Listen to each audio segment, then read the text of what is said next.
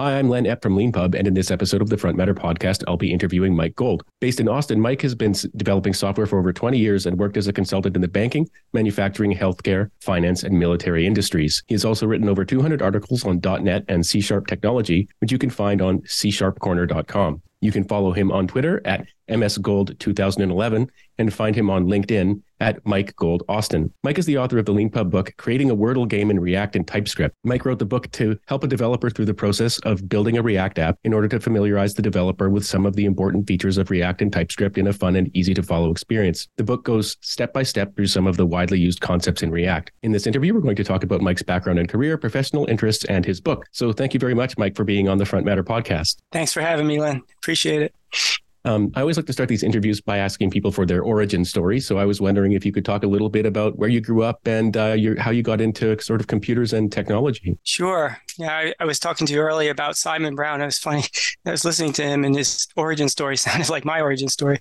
And then I remember he said, "Oh, he's from Jersey." I said, "Oh, I'm also from Jersey." But then I realized he meant Jersey near London, and I meant Jersey Piscataway, like Jerseys. Anyway, so yeah, my origin story. I started on an Apple II computer when I was young. My dad got me one, and I learned on that. And I remember listening to Simon Brown's stories, typing in programs and games from magazines. I did the same thing. Early on with computers, I also tried writing my own games. Back then it was BASIC, and later it was other languages. But so I started with that. I also took a high school computer course. I remember writing a high school adventure game. That was one of my first games where you would walk through the school and collect various school artifacts for that class.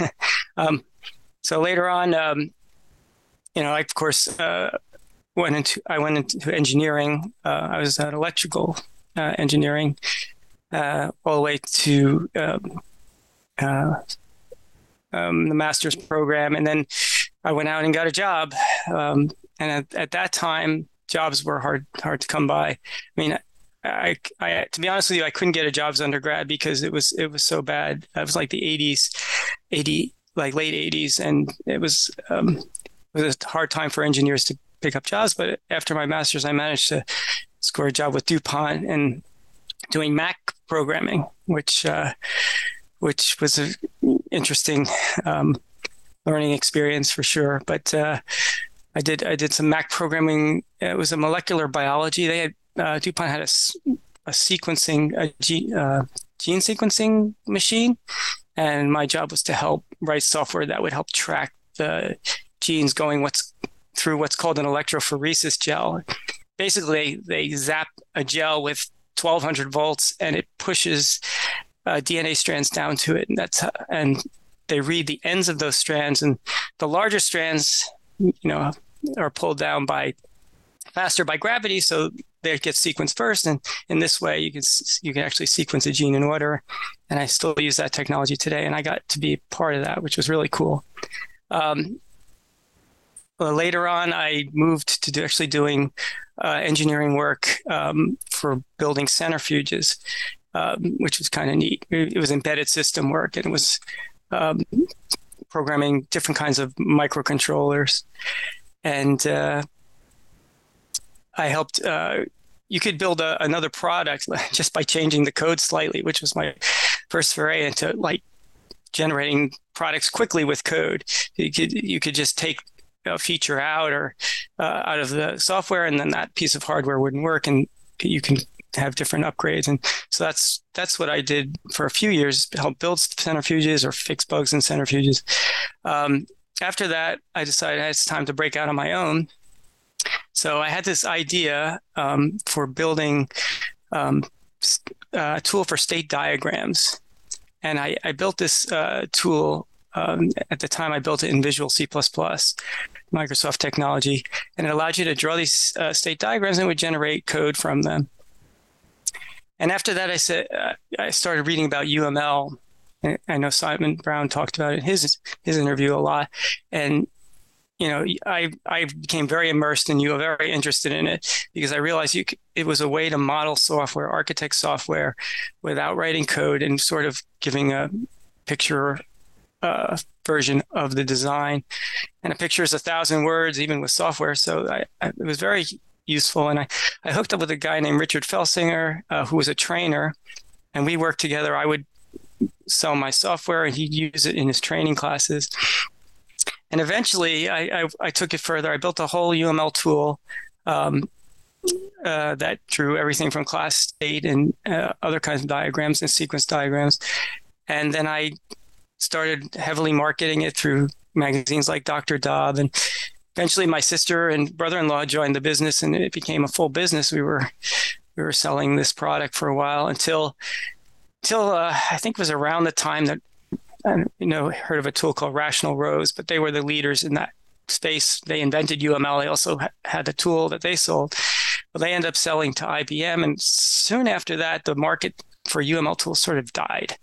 There's no real great explanation. I think people started these rapid frameworks. They felt they didn't really need architecture as much. But it was a fun adventure. The tool did everything from generate code to reverse engineer code in like 6 languages. And it was a lot of fun writing that tool. And after that, I decided it's time to go back to work, to go into consulting. And that's what I've been doing since. I've been heavily consulting, mostly in the Microsoft technology space. In fact, I was a Microsoft MVP for a while because I had written articles on C# Corner, many, many articles, and on many topics of various technologies in Microsoft, as well as some fun games. One of my fun games was I recreated Space Invaders. And when I say recreated, I mean I recreated it completely, all the graphics, the sounds. I found a site to help me do that. And, I wrote an article on that.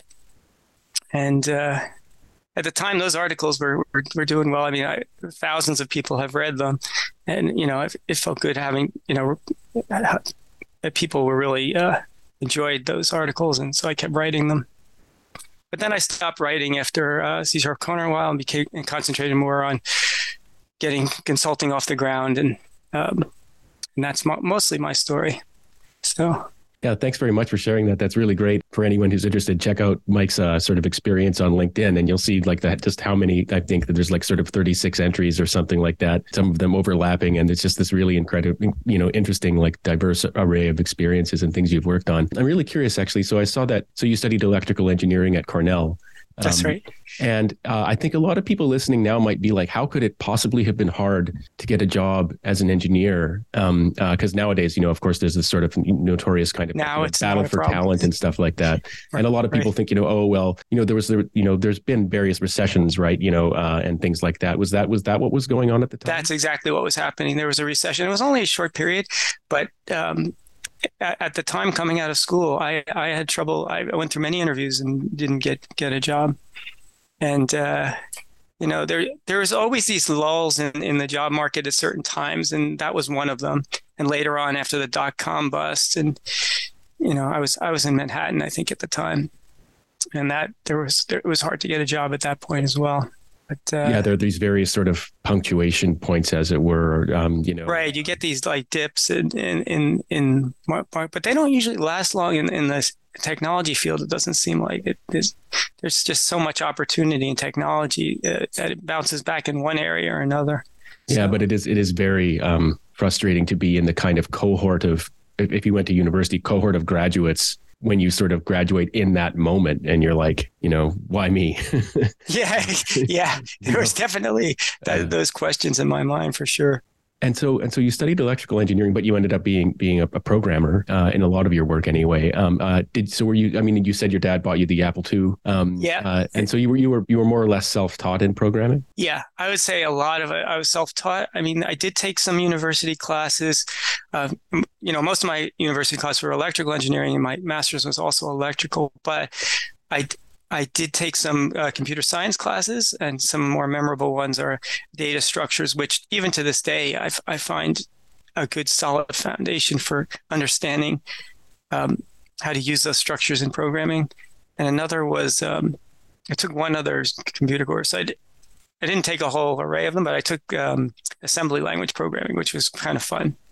You had to write I remember the final was you had to write the game of life in assembly, and we were all tried to get the fastest score.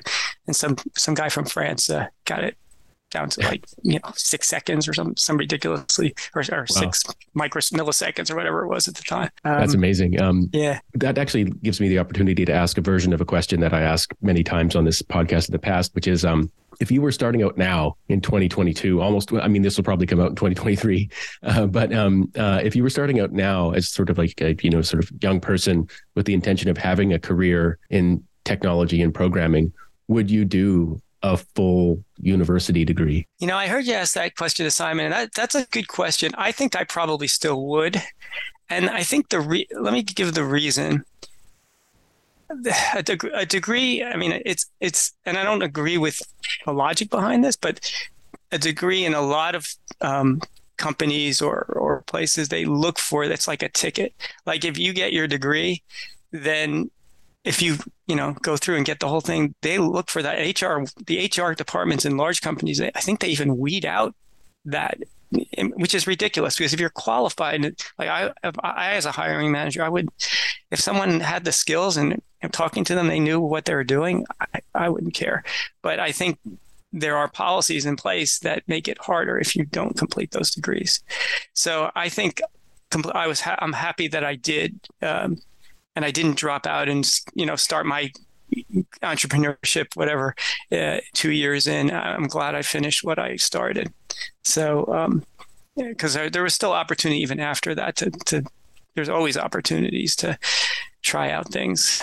Yeah, it's sort of tricky, environment when it comes to kind of getting hired, right? In so many sort of ways, and especially, and it's, especially daunting for the sort of recent graduate and things like that. But, we now live in the age where there's kind of algorithms that right. look at applications, and they don't even make it to the person with at that point, which is exactly. sad. And they might, I mean, I know I looked at some of the, in a former life, I was an investment banker, and I remember applying to some of the banks that you worked for. And, they'd be like, there was a set of East Coast private schools, a specific set of them that you would like, and I mean, high schools that you could indicate that you'd attended in your application. And it was like, wow, what a lesson in like, oh yeah, how these algorithms sort of weed things out or bring things to the top. But that being said, for anyone listening who's sort of like, facing this choice or maybe didn't go to university, I mean, tons of people that I've interviewed on the podcast as well are like, you don't need to go to university at all. I'm a hiring manager. And, for people who sort of do hiring where it's not sort of passed through an algorithm, and even sometimes when it is, it actually doesn't always matter. It's not always the case that's true. That you're screwed. Especially the smaller companies where you're actually talking to the human who's going to hire you, right? Yeah. It's a different story. I think, people that are technologists, we look for people that really have the experience in doing certain things, and not so much that degree doesn't matter as much. Yeah. And I think, and in the age of kind of GitHub and, open source and stuff like that, if you've done a bunch of, I mean, one of the sort of the main things that people do to get hired, like do a bunch of projects, do them in public, deliver something. And that's like, that's just a really great way. Yeah. Yeah. Yeah. And write, for example, if you can. Right. That's true. Actually, writing is certainly, I know when in the early days when I was writing for C# Corner, it definitely got the attention of some hiring managers. And then they would say, oh, I read your article on the oscilloscope in GDI Plus, or, which I always found kind of cool. So. Yeah, it's just on that note. Before we go on to talk about your book, LeanPub used to be bootstrapped, so we had consulting clients, and one of the our most lucrative clients, found us by pirating my co-founder Peter's book. Or books, yeah, and sort of pirated it, read them, and was like, wow, I really want to work with you. but having books out there, even if they're free in one way or another, there's still an advertisement, right? Still an advertisement, exactly. But, having stuff out there is really great. And sort of speaking of having stuff out there, so you've got this great fun Wordle book. Oh yeah, I have it right here. Actually, it's yeah. Oh, great! Got it. You can't. see it backwards there. But No. I'm seeing it. Oh, you're actually seeing it forwards. Yeah. I'm seeing it backwards. So I have the creating a Wordle game in React and TypeScript. So I was wondering if you could talk about the origin story of that book and the origin. My sister and I and my wife and my son, we have this thread where we all play Wordle, and I thought, this would be a really cool game to write a book on, or it'd be actually cool to write the application. And I thought, what would be even more fun is to write a tutorial that teach people the sort of patterns in React using TypeScript to create something fun. And and I actually wrote this book for fun. It's like, okay, let's get back into it, because I used to do this for C# Corner quite a bit, and said, well, LeanPub does books. Why don't I try writing? And it's funny because this book, I don't know if I told you this, but this book got the attention of A-Press, and they contacted me they saw it on LeanPub. They wanted to publish it, but they wanted to help me get a co-author, and they wanted to juice up the pages. And I thought, I just kind of did this for fun. I don't want to get it out there. So I told them, no, we're just going to sell it. We're going to self-publish it and do it ourselves. So, and I have worked with A-Press in the past, but this was an opportunity to self-publish again. And interesting story, when I was with C# Corner, and I think this was even before LeanPub existed, we did a self-published book through my company, Microgold, through people all over the world, each writing a chapter, and we published it. I got it in Barnes & Noble. I went through the whole process, Baker and Taylor, and at the time was Ingram, and in learning how to do that and distribute the book. The only problem, it turned out that the distributor was a crook, and they stole the Amazon. It was really it's a bad story, but none of our authors got paid because this person ran off. We couldn't find her. I had talked to other publishers that were in her catalog, and so lesson learned that you got to make sure you're with a reputable publisher.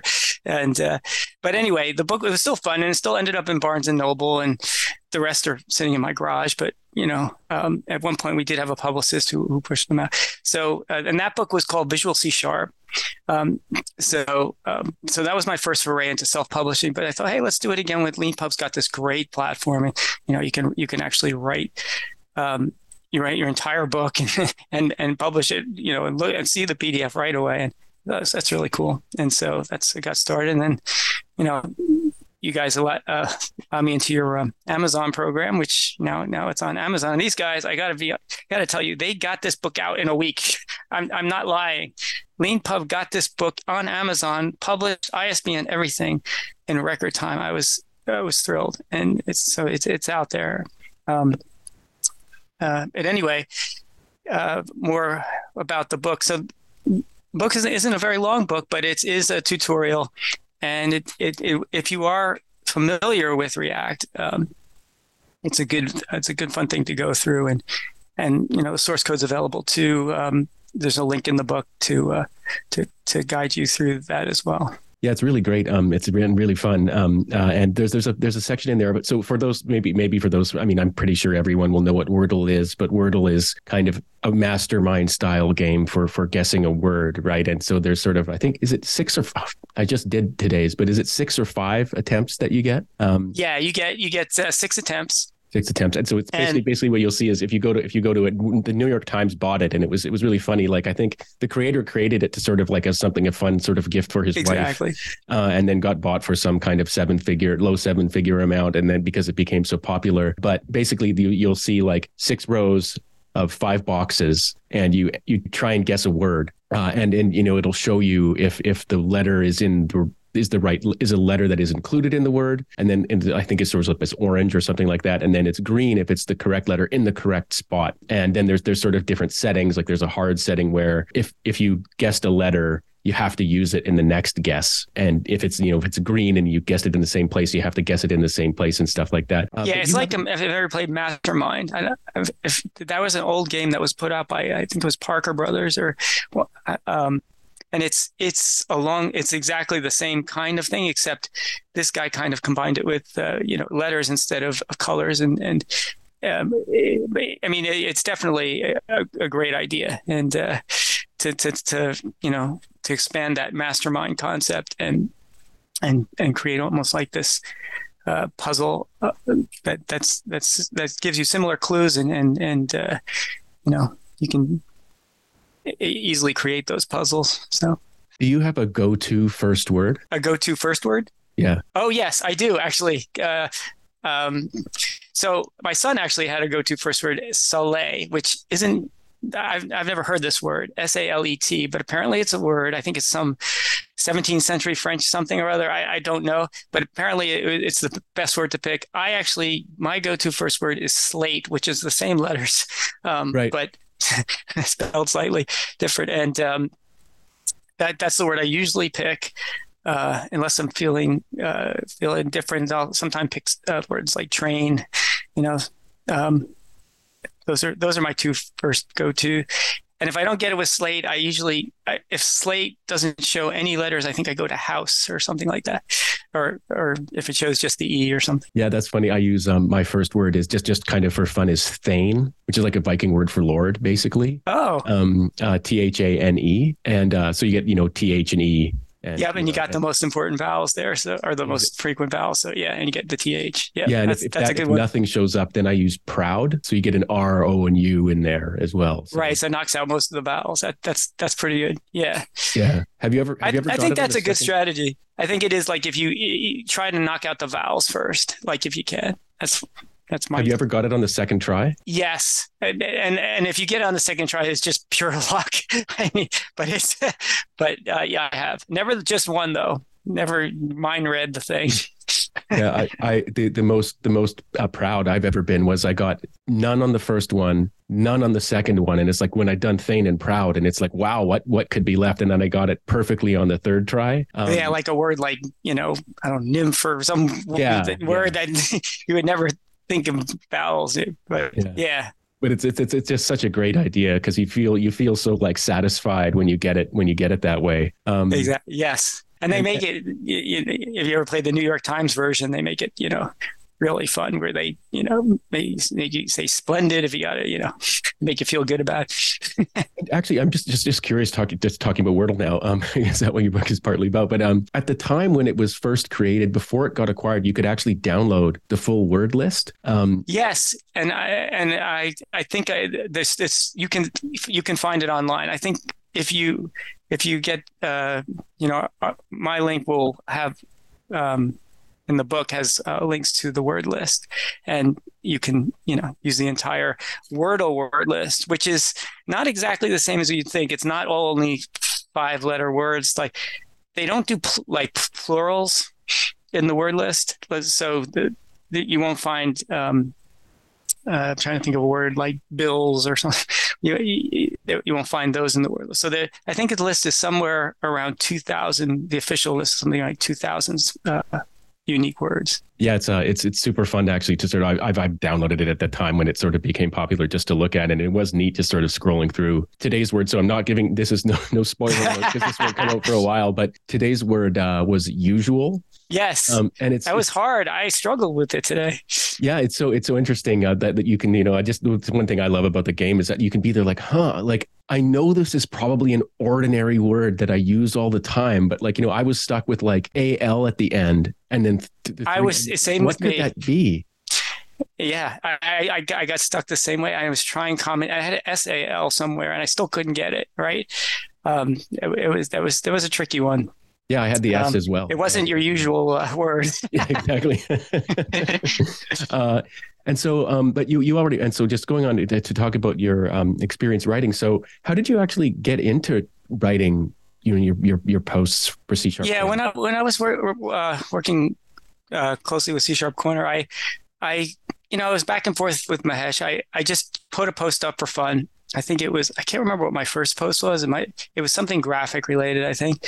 And then Mahesh, who was the owner of the site, or probably still is, he send it back to me, and he encouraged me to write more. And then I really found that I enjoyed it, and I enjoyed getting feedback. And so I just kept writing, and I broached many topics. It was fun to just explore Microsoft's technology and the .NET framework, but I explored things like artificial intelligence. I wrote a few articles on genetic algorithms and some probabilistic algorithms. And so you could, the nice thing, C# Core, you could write about just about anything you wanted to. So I went across, even wrote some articles on hardware where, I wrote a solar panel measure that graphed, the daylight, and just fun things like that. And I would get feedback from because they were popular articles, I would get feedback from some of the hardware people, a guy named Al Williams, who's a big writer for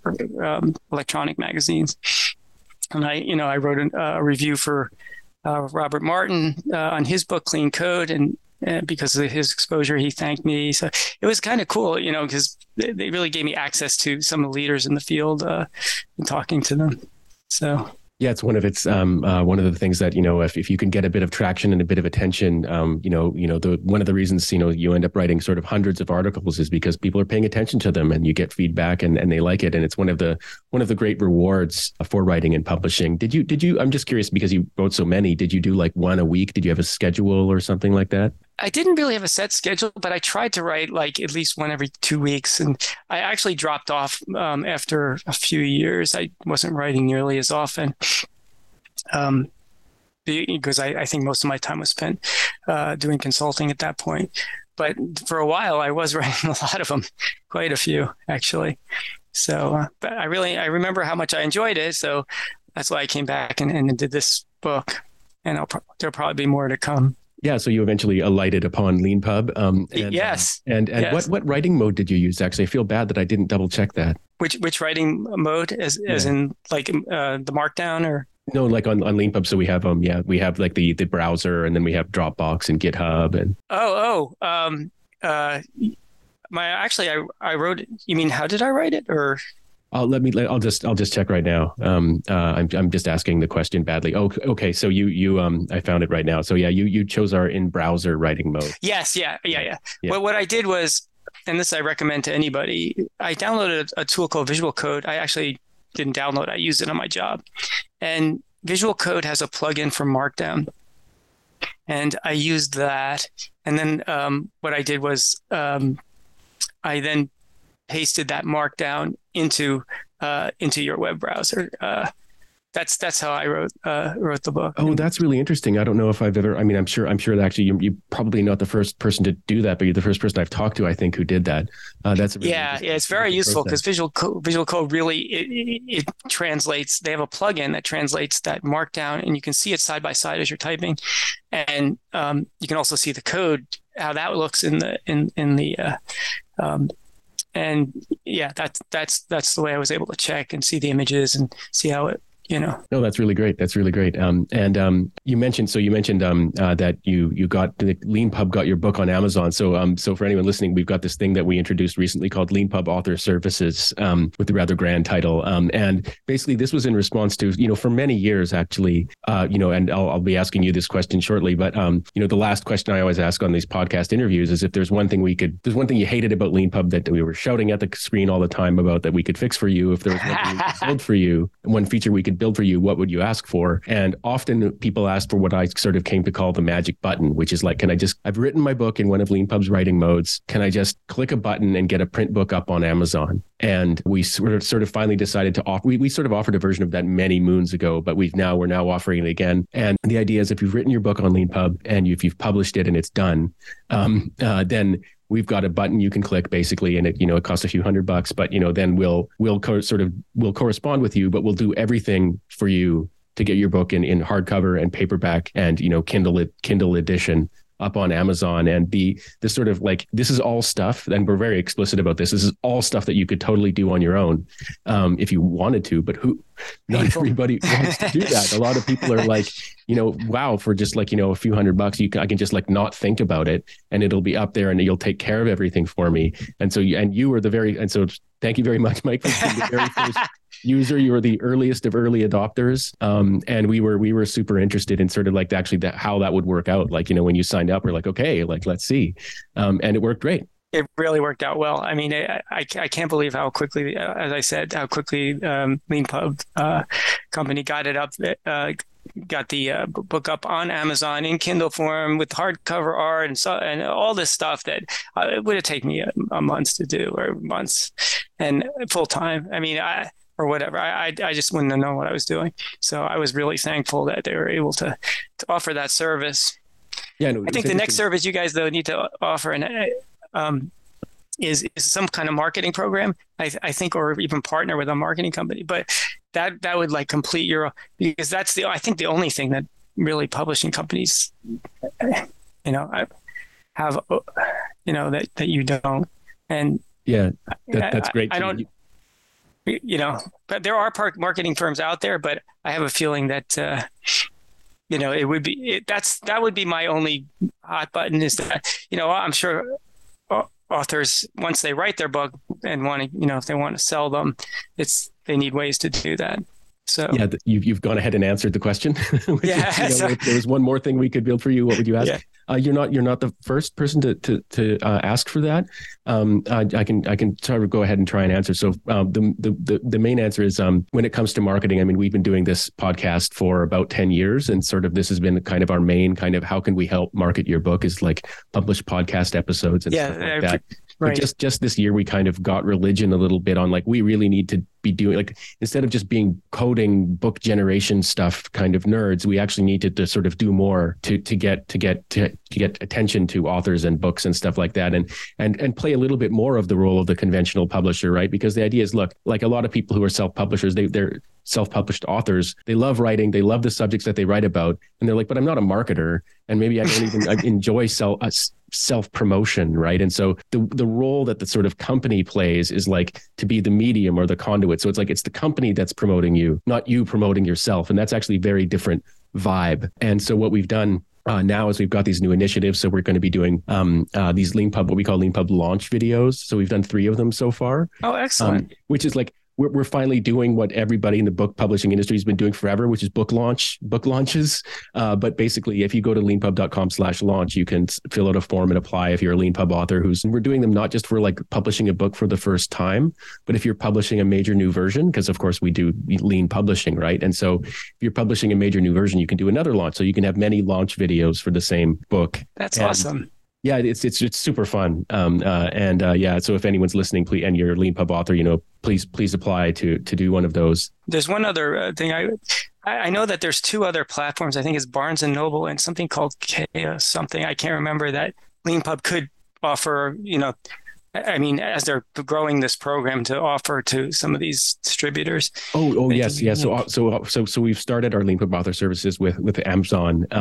We may offer distribution to other services in the future. Part of the problem there, though, is like kind of like Amazon is the easiest to work with. Oh yeah, no question. And so it's kind of like, and when you start, like, I mean, in the self-publishing world, I don't know if you read self-publishing blogs and stuff like that, but there's like the kind of like, there's these terms of like putting all your eggs in one basket or going wide. And we sort of do typically recommend going wide, which is publishing on lots of different platforms. But at the same time, there's always this sort of cost benefit of like, right.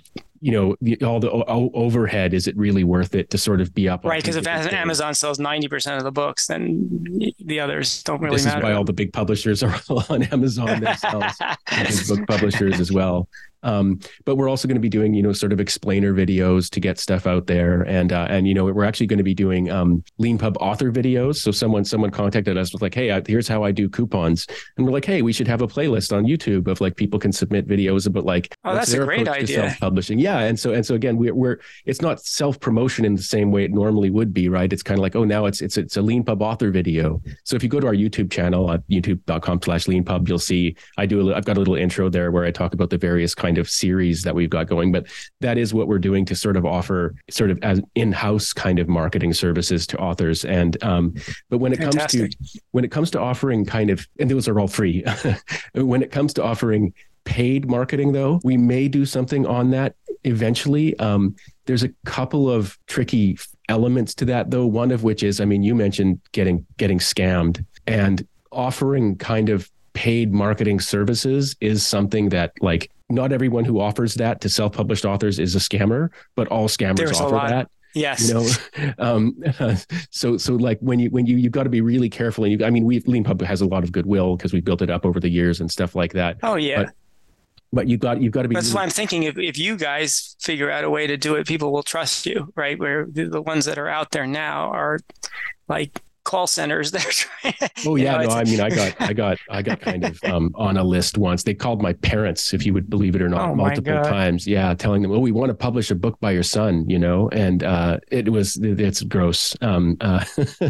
But yeah, no. That's a really interesting suggestion, and we did sort of entertain the idea of paid Facebook ads, for example, and the principle would be the same, right? It's like I don't want to have to learn about Facebook ads. I don't want to have to learn about Twitter ads or whatever it is. You guys just take care of it. Here's some money. And actually one thing I should mention as well is that in addition to being able to just pay for our LeanPub author services, with a credit card, you can actually bid on them using unpaid royalties that you've already earned from your book. This is a feature that we have as well for anyone listening. So your book can actually become kind of self-funding that way, which is cool. super interesting, we think.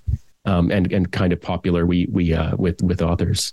And also actually when it comes to marketing, we have our I don't know if you actually know about this, but we have weekly sales and monthly sales that I did see that, and I'm definitely considering doing some of that. Yeah, so you can opt in for free by going to your book pricing page or your bundle or your course track, and you can then sort of set the discount amount that the maximum discount amount that you'll allow us to do that gets you on the list. Oh, that's totally free, but you can actually pay for sponsored spot that goes at the top of the newsletter, and then you also get on what we call the shelf, which is sort of a prominent display on our homepage. Oh, sweet. Stuff like that. So we do offer that, and our weekly sale reaches about 20,000 people, and our monthly sale I think ticked over 60,000. Okay, that's a nice size list.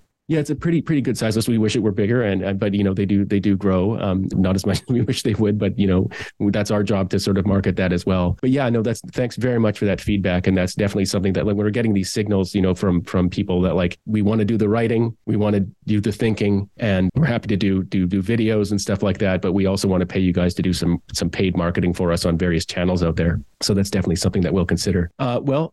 Mike, thank you very much for being on the Front Matter podcast and for being a LeanPub author. And thank you very much again for being the sort of, earliest of early adopters for our LeanPub author services. Oh, it's my pleasure, Len. Thank you. And thanks for all LeanPub has done, really. Thanks very much. And as always, thanks to all of you for listening to this episode of the Front Matter podcast. If you like what you heard, please rate and review it wherever you found it. And if you'd like to be a LeanPub author yourself, please check out our website at leanpub.com. Thanks.